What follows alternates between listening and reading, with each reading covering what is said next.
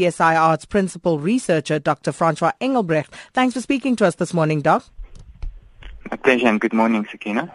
Dr. Engelbrecht, firstly, let's start off by explaining what El Niño is and how it is caused. El Niño is an event that refers to the large-scale warming of the Pacific Ocean. So when thousands of square kilometers of the Pacific Ocean warm up, we refer to it as an El Niño event. The name, in fact, means the boy child, because this is a phenomenon that was already discovered in the 1600s by fishermen along the western coastal areas of South America. So it's also well known that the El Niño is a part of the natural variability of the Earth system, and these events occur every 2 to 7 years. So looking at what we are currently experiencing, we've been seeing that parts of the country are really experiencing very dry conditions. One of our listeners tweeted us telling us that in Venda they restricted to, water, receiving water once per day. In KZN, we know they've been experiencing an ongoing crisis. And this week, Gauteng also came on board talking about reservoirs running low and a shortage there. Is the entire country moving into a grips of a drought here?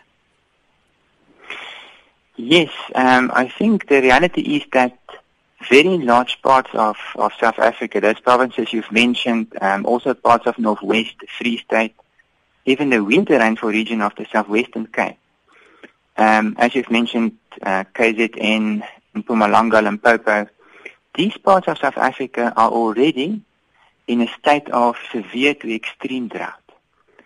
Now, there are a few factors responsible for this. The first is that over the last 2 summer seasons, rainfall was below normal over very large parts of eastern South Africa.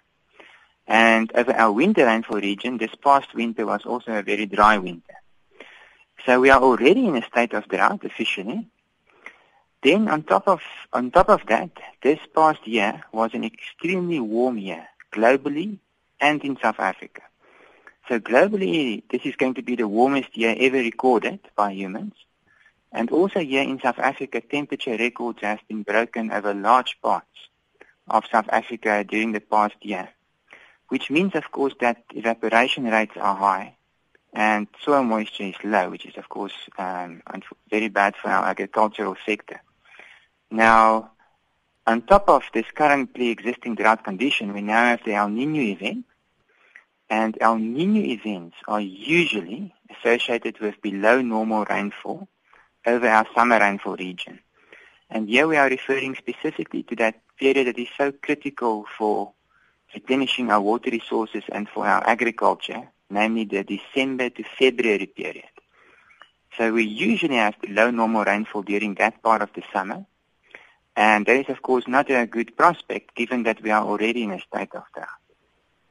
When we spoke to our market analyst earlier, Mohammed Nala, he was talking about the price of food and how that will be affected. What are some of the other impacts that El Niño is predicted to have this year? Well, El Niño usually starts by impacting on our agriculture. So it is, in the first place, of course, the maize crop that is affected. So usually the maize crop is reduced during an El Niño year, and that indeed have consequences for the food prices that we will experience in the next year. And then, of course, there are usually impacts on our water resources, and I think it is the responsible thing to do that we already have water restrictions, for example, here on the Highveld, given the expectation that it is going to be quite a dry season.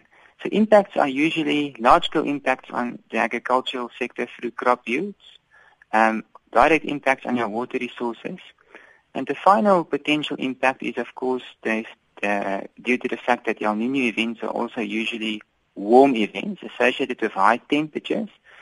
So they do also tend to push up energy usage in our households. Because of when we will have, let's say we are going to have a high frequency of heat waves this summer, all of us that have air conditioning in our homes and houses will, of course, switch that on, which means higher energy demand. Whoa. So it's just this knock-on effect, and everybody, will see something that affects them. Higher temperatures, but water shortages, so we have to be careful and watch what we do there. But there's a question here from one of our listeners, Pele Dlula, and he wanted to know from the department, but if you could perhaps also just weigh in on a water crisis management plan, what would that look like? No, that unfortunately is not my field of speciality, so I'm not the best person to ask for advice for there. All I can say is something that I mentioned already, that I think there's a very strong case for the water restrictions that we are seeing being applied in many parts of the country already.